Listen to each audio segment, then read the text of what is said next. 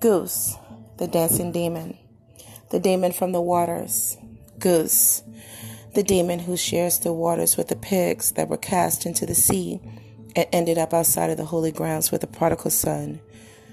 Goose, the demon of feelings and emotions and touchy feelings. Goose. When you think of him, you think of winter and cold and bitterness and Lethem in the ship.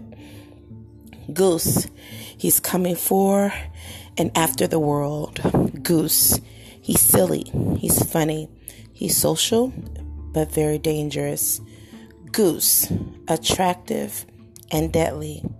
Goose, persuasive and so much of a liar. Goose will have your back and he will seize everything in front of you at the exact same time. Goose, the dancing demon. You don't ever want him to take your hand on the dance floor.